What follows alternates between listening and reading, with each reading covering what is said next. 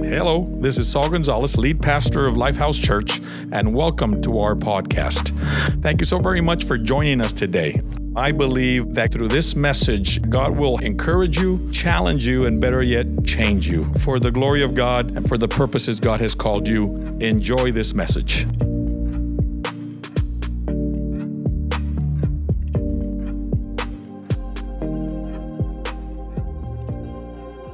Hello, Lifehouse. God bless you. This is Saul Gonzalez from Lifehouse to Your House, and I pray to your heart. We've just finished our most important, most delicate, most requested, most corresponded series about relationships. The need to shift, to change, to evolve according to the Holy Spirit's mandates so that your relationships can be healthy and balanced, knowing that a life is not that significant, that a life can never ever thrive without successful, healthy relationships. I'll say that again. You were meant to never thrive. It was not God's design to have anyone feel that they could enjoy or believe they could enjoy life to the fullest without engaging in the hard work of relationships that are healthy, that are evolving, that are growing, where you as a person are growing, where it's not, the onus is not on the other person. I'll say that again. The onus is not on your spouse or your children or your husband. The onus is on you. You are the creator. You are the captain of your own soul and ship. And you can develop skills and tools and the right relationships, adjustments, changes, so that you can engender, cultivate, maintain, and sustain healthy, relevant relationships that honor God, honor yourself, and honor others. I want, by way of summary, to finish this series that I left halfway done in my last message, and how to relationship and restore broken relationships. How to relationship and restore broken relationships. First, we said that you must first talk to God. Before you talk to other people, there is no doubt that we are always going to be engaging in tough moments. You are going to be making mistakes. I've made many mistakes in my relationships, and I have to ultimately own it. But in order to fix a broken relationship, in order to fix something that God does not want to leave unaddressed, you need to take the initiative. And before you take that initiative, you need to, number one, talk to God before talking to the other person or persons. Talk to God. Spend time with God. Meditate, pray about the conflict. Instead of gossiping to a friend, give God a chance to change hearts, beginning with your heart, possibly the other person's heart, but more importantly, your relationship will go smoother. Your conversations will go better if you first talk to God and you pause. Do what David did in the book of Psalms. When you read the book of Psalms, that you'll learn David's secret. He ventilated vertically. So learn to ventilate your frustrations, your hurt, your pain, the insults that you feel that you've been injured and that you are now dealing with. Learn how to wrestle with yourself by way of ventilating with God. Take it to God. Take your problems, your concerns, your hurts directly to God. God is never surprised, by the way, by your feelings, by what you're sensing. God is not surprised. He knows your heart. He knows your hurts. He knows your hang-ups, your handicaps, and that you are hurting. And many of your hell-bent habits, God knows them, God knows them, God knows them. Remember, the conflict is rooted in unmet needs. Remember, conflict is sprouted, it's rooted, it stems from unmet needs. Anytime we expect anyone to meet the needs that only God can meet, it's going to lead you, it's going to set you up for disappointments, frustration, brokenness, and bitterness. I think that bears repeating. Anytime that anyone expects someone else to meet your needs, your expectations, which are, by the way, most of the times unrealistic and unfair to the partner, to the friend, to your colleague, to your spouse, unfair that they are supposed to meet your needs. And when that happens, you are going to be left disappointed, empty, frustrated, broken, and bitterness. Let's read James chapter 4, verse 1 and 2. James chapter 4, verse 1 and 2. James asks two questions. First, what causes fights and quarrels among you? What's the source of the fight, of the quarrel? Secondly, he answers that question with another question. Don't they come from your desires that battle within you? In essence, they come from your flesh. I'll say that again. Whatever quarrels, whatever fights, whatever engagement that you are that is hostile, it comes from your very own passion, from your own very feelings, especially from your flesh. And then I want to just have you hear this thought here. You want something, he says, but you don't get it. So that leads you to kill and to covet, but you cannot have what you want, Paul says. So then you quarrel and you fight. So it's important to know that conflict stems from ourselves, from our passion, from our need to compete, to compare, from our greed, our envy, our jealousy, all those feelings, all those passions that are toxic, that are within us already innately interred deeply in our hearts and in our flesh. Once you realize that you are the source, that your passions are the source of why we quarrel, Paul says, I live dead. 1 Corinthians chapter 15, Paul the apostle says, I die daily. Did you hear that? I die daily. And another verse says, I am crucified with Christ. I crucify this flesh with Christ, so that I no longer live, but it is Christ who lives in me, so that whatever I used to live in the flesh, now I live in the faith. I live through faith to the excellence or to the glory of God the Father. I think it's important to know that Paul says, I die daily, and I am crucified jointly with Christ.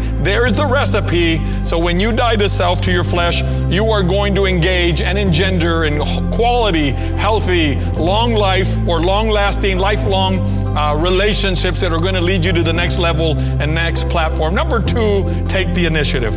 Always take the initiative. It doesn't matter whether you are the offender or the offended. God expects you to make the first move. Don't wait on the other person. Don't defer.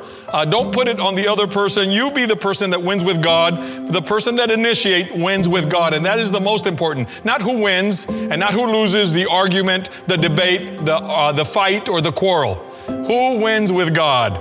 Because restoring fellowship, broken fellowship, is so important in Scripture, in your life, that Jesus says that it should take priority even over worship. I want you to say that again or see this on your screen, and I want to say this again. Restoring broken fellowship is so important that Jesus said it should take priority even over worship. Look at Matthew chapter 5, verse 23 and 24. If you enter your place of worship and about to make an offering, you suddenly remember a grudge a friend has against you. Abandon your offering, leave immediately, go to this friend and make things right. Then and only then, come back and work things out with God. What a powerful verse that basically states that your relationship with others is connected directly to the kind of relationship you expect to have with God. Because if you're not right with your fellow man, you should not expect to be right with God. If you can't forgive others, God says that He's stuck. He's unable to forgive you. That is the law. That is the spiritual law and the rule that all of us need to abide by. And that's why Christ says, abandon your worship, abandon your offering, go make things right with your fellow man, your person, your friend, your spouse, and then come back and continue to worship and work things out with God. What a great thought. What a powerful principle. I want you to remember something, that once you engage in conflict, time heals nothing. I want to say that again. When you're engaged in conflict, time heals nothing.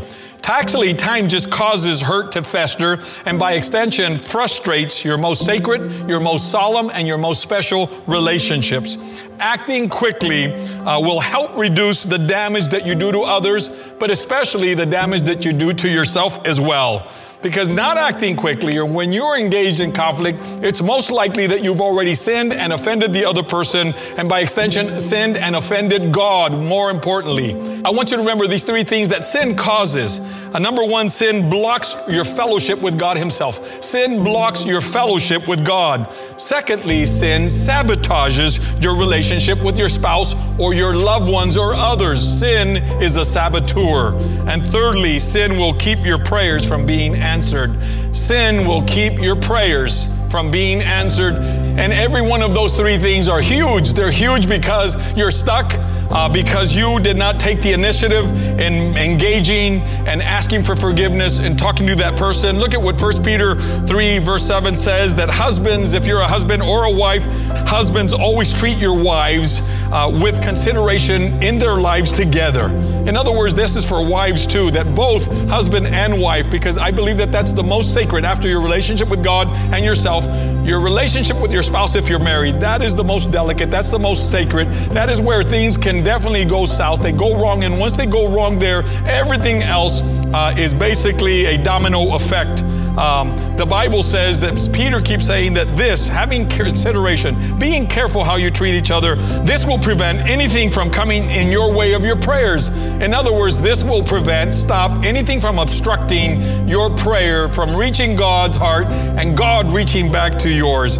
Job says that you are only hurting yourself when you allow anger to fester. You're only hurting yourself when your anger festers and simmers without it being addressed. And so this is a very powerful principle to live by.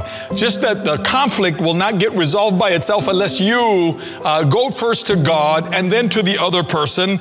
Secondly, you take the initiative, because taking the initiative is the wisest, most spiritual form of moving forward to heal a relationship. And then thirdly, sympathize. If you want to heal a broken relationship, broken fellowship with somebody you care about or care for, sympathize with the other person's feelings. Put yourself in the other person's shoes and listen to the hurt. When they're sharing, if you listen attentively, if you listen beyond the words and beyond your own feelings and your own prejudice and pride, you're likely to listen and the sound of what hurt sounds like. Somebody that's been offended, somebody that's been misunderstood, somebody that is looking to be understood and looking for someone to sympathize with him or with her.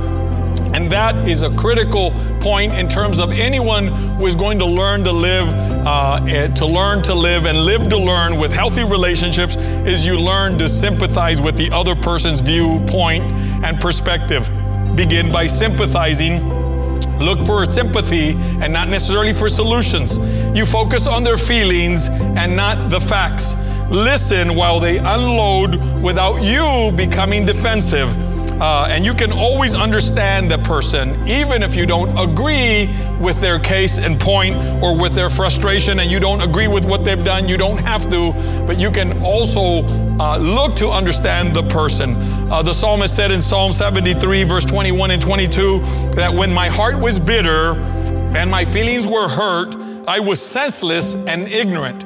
When I was bitter and hurt, I became senseless and ignorant. Like a brute beast, I did not understand you, the person or God.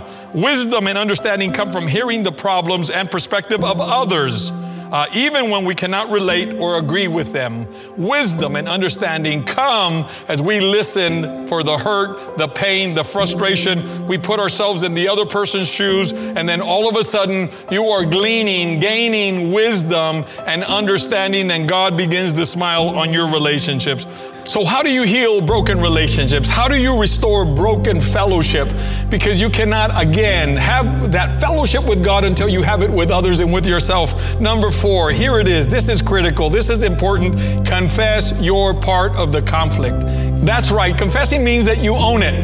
That's right. You take responsibility. You're not deferring. You're not deflecting. You're not blaming others. You're not blaming your past, your ancestors, your parents, your environment, how you grew up, how you were treated or mistreated as you grew up.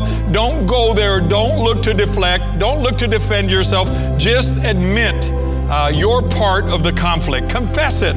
Admitting your own mistakes always helps you see things more clearly. Confession is often the most important and decisive step toward healing and reconciliation that bears repeating. That confession is the most important and decisive step toward healing and reconciliation. Remember, we all have blind spots. Remember, there's no one perfect. Don't put yourself into a corner of trying to defend yourself or trying to look good or trying to excuse your bad behavior, your words that hurt, and or your decision making or your comportment that was below your standard and below God's expectations and unbecoming of a Christian or unbecoming of a loving spouse or a father or a mother. Do not go looking for excuses or scapegoats. That will reflect badly on you. remember, we all have blind spots. And if we're not careful, how we handle a conflict creates greater hurt, deeper pain than the original problem. I'll say that again often. Such a little thing, a misunderstanding, maybe a word that was misunderstood or misspoken, all of a sudden becomes a big, big deal. And then it becomes that little spark that just ignites the entire forest, and pretty soon everybody, or you're deeply hurting each other with words and actions that you probably sometimes don't even remember what started it, but you remember the hurt and the pain of the words that caused you pain or caused you grief in your heart. Matthew chapter 7, verse 5, Jesus says that first get rid of the log that is in your own eye. Hear this. First, get rid of the log that is prohibiting you from seeing clearly. Then perhaps you will see well enough to deal with the speck in your friend's eye. 1 John chapter 1, verse 8 also says, the apostle says, if you claim that you are free from sin, you're only fooling yourself.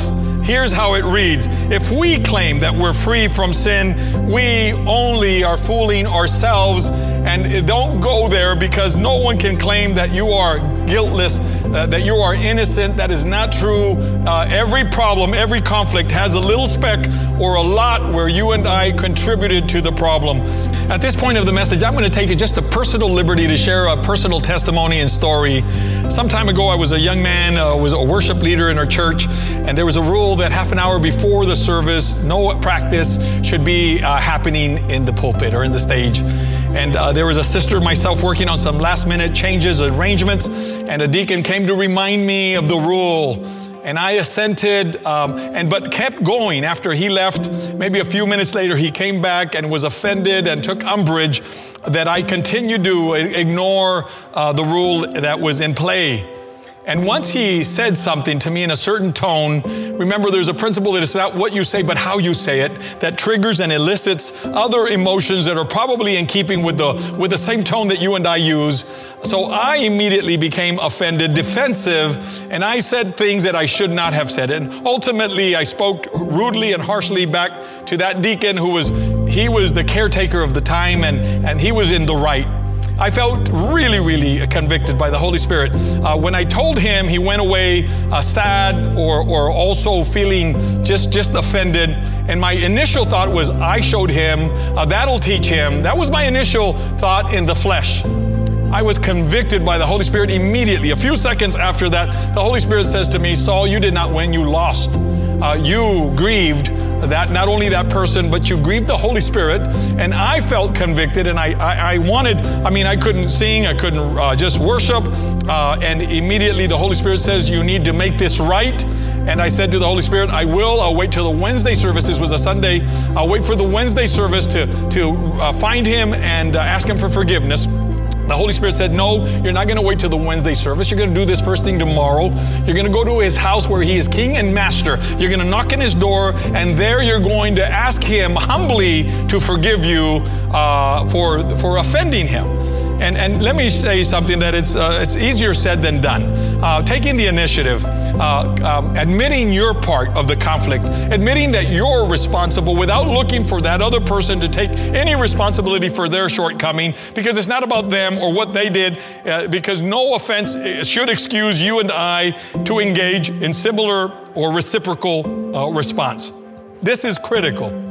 So I probably went around that block 7 or 8 or 9 times, around and around, maybe thinking that if I went around it 7 times like the walls of Jericho, God would release me from this important assignment to take onus, take responsibility, own it, knock on that brother's door. And I finally mustered the courage. I asked the Holy Spirit to help me do it sincerely. And so I was knocking on that door. My knees and my legs were buckling. And he opened the door. When he opened the door, he was scared. He was scared, and I got scared that he got scared when I got scared that he got scared. And that's what happened. We kind of just stared at each other, scared. And so his reaction was, hi, come on in. So I did. I came in, and when I was in his living room where he is master, king, and basically the owner of his home, I sincerely asked him to forgive me. I confess my part. I shouldn't have been practicing. I should have listened to you the first time. Please forgive me. And then he immediately reciprocated. There was something about that moment that became tender, that became genuine. that became a moment where a conflict actually brought us closer together, where confession was used by the Holy Spirit to just meld to people. And he began to just share his part. And I said, no, you don't have to. It's not your fault. It's my fault. He said, no, it is my fault. And I said, no, it's not your fault. And we were just there, just going back and forth, sharing our thoughts, our regret that the enemy would use such a moment like this to bring this moment asunder, to bring this relationship to this point. I immediately felt I was going that weekend to go minister. I was going to preach at a revival in Richmond, California. And I asked him, I said, brother, I'm on my way this next weekend to Richmond. I will be speaking at a conference, and I want God to go with me. I want the Holy Spirit upon my life. I don't want to grieve the Holy Spirit. And I want the Holy Spirit's pleasure and blessing and anointing. And he began to pray. He put his hands on my head, on my shoulders. He began to pray and ask God for anointing, His grace, His favor. And we left and parted as friends. We were mutual acquaintances. We were respectful before in church. He had a title and I had a ministry together. And that moment, God just did something about our friendship that brought about a friendship that was lifelong. A few years ago, he was diagnosed with cancer. And he came to see us right here in this campus. And he just says, Pastor Saul, I want to let you know, here's the diagnosis. It's not looking good. And I never forgot, he says, I never forgot the day you came to our home and you knocked on my door. That was etched indelibly in my life forever. And right then I knew that God had great things for you. See, I was just a kid. I don't know, late teens, early 20s. And I just acknowledged, I just knew that I had grieved the Holy Spirit. I had offended another brother. And I went to go knock and he says, I'll never forget that day. It's etched indelibly in my heart and mind. And he says, Saul, when God calls me home, I want to join. He became a pastor, a successful pastor of a church in Wasco, a congregation there. And he says, I'd like for that church, for that congregation to merge with yours. Now, I want you to look at what conflict resolved when we, all of us, have the courage to admit our part without looking for someone else to take responsibility for theirs. Because a lot of times we say, if I'm going to humble themselves, I want to hear that person humble himself too. If I'm going to admit, then that person should admit their part. No, 1,000 times no. It's not about what they did wrong or the other person did. That's between them and God. It's what you know the Holy Spirit has convicted you about owning it, about being responsible and taking responsibility for your shortcomings and your shortcomings alone. Like David says in Psalm 51, I and only I have sinned against you. It wasn't Bathsheba. It wasn't somebody else's sin. He wasn't blaming Joab that conspired with him to kill Uriah. No, sir. No, ma'am. David understands that sin is personal between you and God, a holy and righteous God, and us that have offended His holiness and righteousness. He says, I and only I have sinned against you. And that is the critical part about confession. That is the critical part about moving forward, about being forgiven by God, of having God's release, God's blessing, God's anointing, God's authority, God's goodness, God's grace over your life. Is the moment you confess, the moment you own it, the moment you share your part in the conflict, you share and you confess your part in the conflict. That very moment, the Holy Spirit releases spiritual endorphins all over your soul and life. And those spiritual endorphins begin to just bring healing and deliverance and authority and your anointing and the grace of God upon your life that opens doors, will promote you to the next level, will anoint your words, and God will bring about great deliverances and great blessings that you were not counting on. Why? Because confession is not only good for the heart, confession pleases God and brings healing to relationships. Hallelujah, hallelujah, hallelujah. Let me bring this to closure. Number 5, attack the problem, not the person. Attack the problem, not the person. See, you cannot fix the problem when you're consumed with fixing the blame. It bears repeating. You cannot fix the problem if you're consumed with fixing blame. You must choose between the two. You either fix the problem or you're trying to fix somebody with the blame. In resolving conflict, how you say something is just as important as what you're saying. How you say it, and the manner, the speech, the tone is just as important. I would say probably more important than what you're saying, because it shows that you mean it. I pray that you mean it sincerely. That if you say something offensively, it will be received defensively, and missiles are going to come your way, and you're sending missiles back. And sometimes when you think you're going to resolve something, if you're not careful, and if you don't say it empathetically, if you don't say it with the right tone and sincerely, it'll be received in the same manner in which it is being given. You are never persuasive when you're abrasive. You're never persuasive when you and I are abrasive. Proverbs 15:1 says that a kind answer, a gentle, soft answer soothes angry feelings, but harsh words stirs them up. What a powerful verse for all of us to keep in mind. Proverbs 16:21 says that a wise, mature person is known for his understanding. The more pleasant his words, the more persuasive he is. This bears repeating, that a wise and mature person is known for his or her understanding. The more pleasant his words, the more persuasive he is.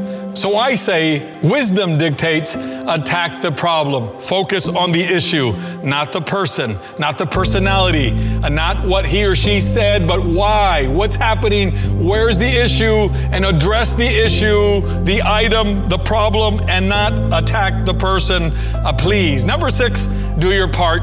Cooperate as much as possible. You, at the end of the day, need to do your part. Play your role. Do everything that is within your strength, ability, wherewithal, withenness, and with wisdom.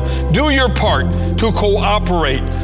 Peace always comes with a price tag. Peace always comes with a price tag. Sometimes it costs our pride.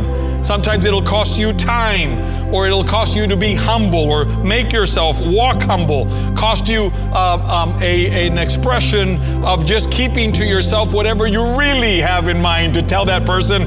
It'll almost always cost us our self-centeredness, and it'll definitely cost you your pride, but the dividends, the rewards of just doing your part, cooperating, making peace, being a peacemaker. Romans chapter 12 verse 8 says that do everything possible on your part to live in peace with everybody. Do everything possible to do your part to live in peace with everybody. Jesus says in Matthew 5:9 that blessed are the peacemakers. That's right. Blessed, happy are the peacemakers, because you will be called a child of God. You will know your place in the kingdom of God. If you are a peacemaker, you will discover who you are in the kingdom of God and know your place as a peacemaker in the kingdom of God. So at the end of the day, so how do we restore broken fellowship, broken relationships? Here it is. You reconcile. So you focus on reconciliation if resolution is not possible. Now, reconciliation and resolution, that's the goal, is to resolve, to be at peace, to move on and continue with that relationship. But a lot of times, certain relationships, they just need to stop. They need to cease. They need to go in their own direction. But reconciliation is optimal. That is what the goal is ultimately, if and when resolution is not possible. See, it is unrealistic to expect everyone to agree on everything.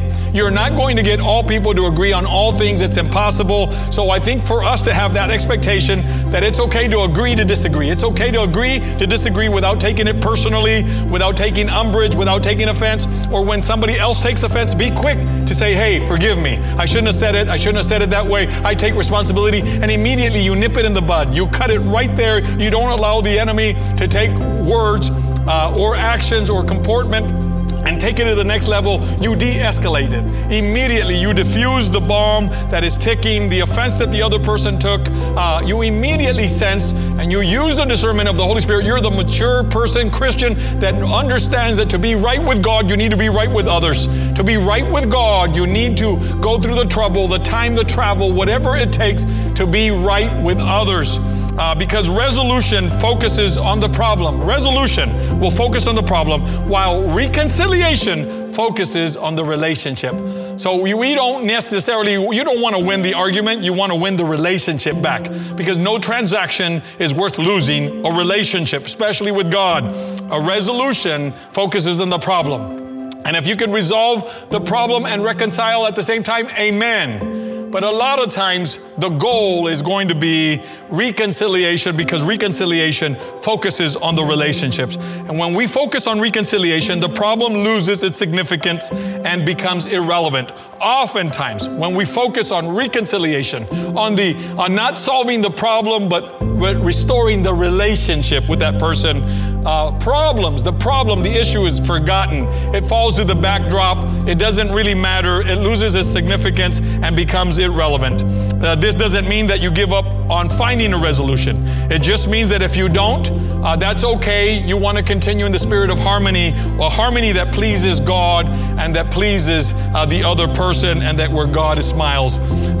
Many years ago, when I was a kid, maybe 9-10 years of age, I call this the Royal Ranger Rumble in the Jungle. The Royal Ranger Rumble in the Jungle. If you stood and to hear this message this long, then you deserve something like this. I was a commander, a person that I love. We still have a great relationship. He was a Royal Ranger commander. He gave us instructions not to touch a flag that we had made as part of our outpost, outpost 88. 88. That was our outpost number to this day from the church that we grew up in McFarland. And so he said, don't touch this flag. And so what did I do immediately around 9? I was 9 or 10 years of age. And at a moment when I thought nobody was watching, or he was giving instructions, I wanted to touch the flag, and I began to touch the flag. And at that moment, in his reaction, he slapped my hand. That's what happened. He slapped my hand, and I was more caught off guard and embarrassed. It wasn't so much the pain. I was embarrassed that it happened. And so I kind of began to weep, and he took the time. See, I grew up in a Christian home where spanking or discipline, corporate spanking it happened almost every day. It was part of the culture, if you will. And we never felt abused, but it happened all the time. And it wasn't so much the slap in the hand. It wasn't that it stung, and it did. It was the embarrassment. But I want to tell you something about this commander and why I love him to this day like a father, is that he's the first adult that ever took the time to have a conversation with me and look into my eyes, and he asked me to forgive him. And to me, I was nonplussed. It was like totally like I did not understand why, when I did the wrong, I'm the one that touched, I'm the one that broke protocol, I'm the one that disobeyed, and I deserved to be slapped in the hand. That's what it was. And yet he understood it in the spirit that there was something else that happened to maybe a young man whose feelings were hurt. Not so much the hand, by the way, it still stings. Not so much the hand, but the feelings. And he took me to a side. He looked at me in the eye, and he says, Saul, perdóname. I've never heard those words coming from an adult. My parents, they never at that point, later on they did. But perdóname was so powerful, so personal, that it just healed. I didn't think he needed to ask me. I was okay. But when he did, it took healing to a whole nother level. It took my respect and admiration to him to a whole different level, a lifetime, if you will. We still know each other. He's still part of this church, part of this fellowship. If I mentioned his name, you would know his family, which are just a powerful family in our community and in Kern County. He says, Saul, perdóname, I shouldn't have not done. I did wrong. Will you forgive me? And he looked at me, and I said, of course. And what I want to share with you is that it's possible to find both reconciliation and resolution. But when resolution is not possible, reconciliation is optimal. Let me finish with this. Reconciliation means that you bury the hatchet, not necessarily the issue. 1 Peter chapter 3, verse 11 says, work hard at living in peace with others. Work hard at living in peace with others. Matthew 5:9 again says, blessed are the peacemakers. Happy, blessed are the peacemakers. They shall be called the children of God. You shall inherit the kingdom of God. And I'd like to just have you practice these principles of how to restore broken fellowship, broken relationships. If you do, and you go through this message maybe a few times, you'll be able to understand the wisdom, the principles behind healing and restoring broken relationships. Let's pray right now. Father, in Jesus' name, you are the one that comes to breach the gap. You are the one that comes to bridge, the repairer of the breach. You are the repairer of the breach. And many of us, all of us are guilty in one form or another, is just coming and hinder and hurting, offending others by our actions, by our inactions, by our words or our silence, by our attitude and or activities or actions. We cause offenses.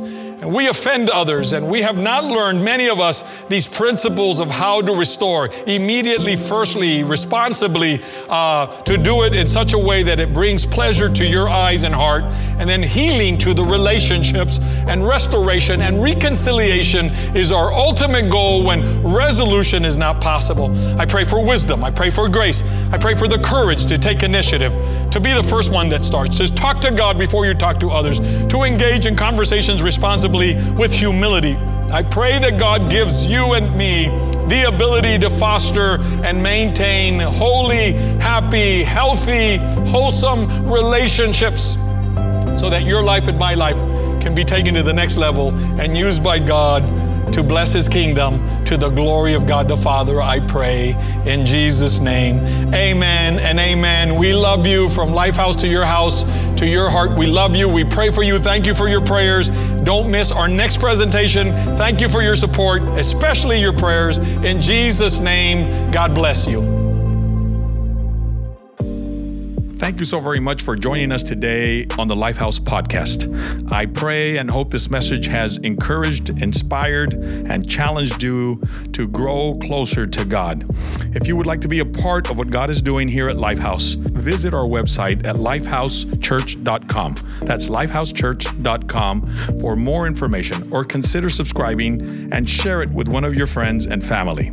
Thank you again for being part of our journey, your journey, that will lead you to know God better, grow together, and go serve and make a difference.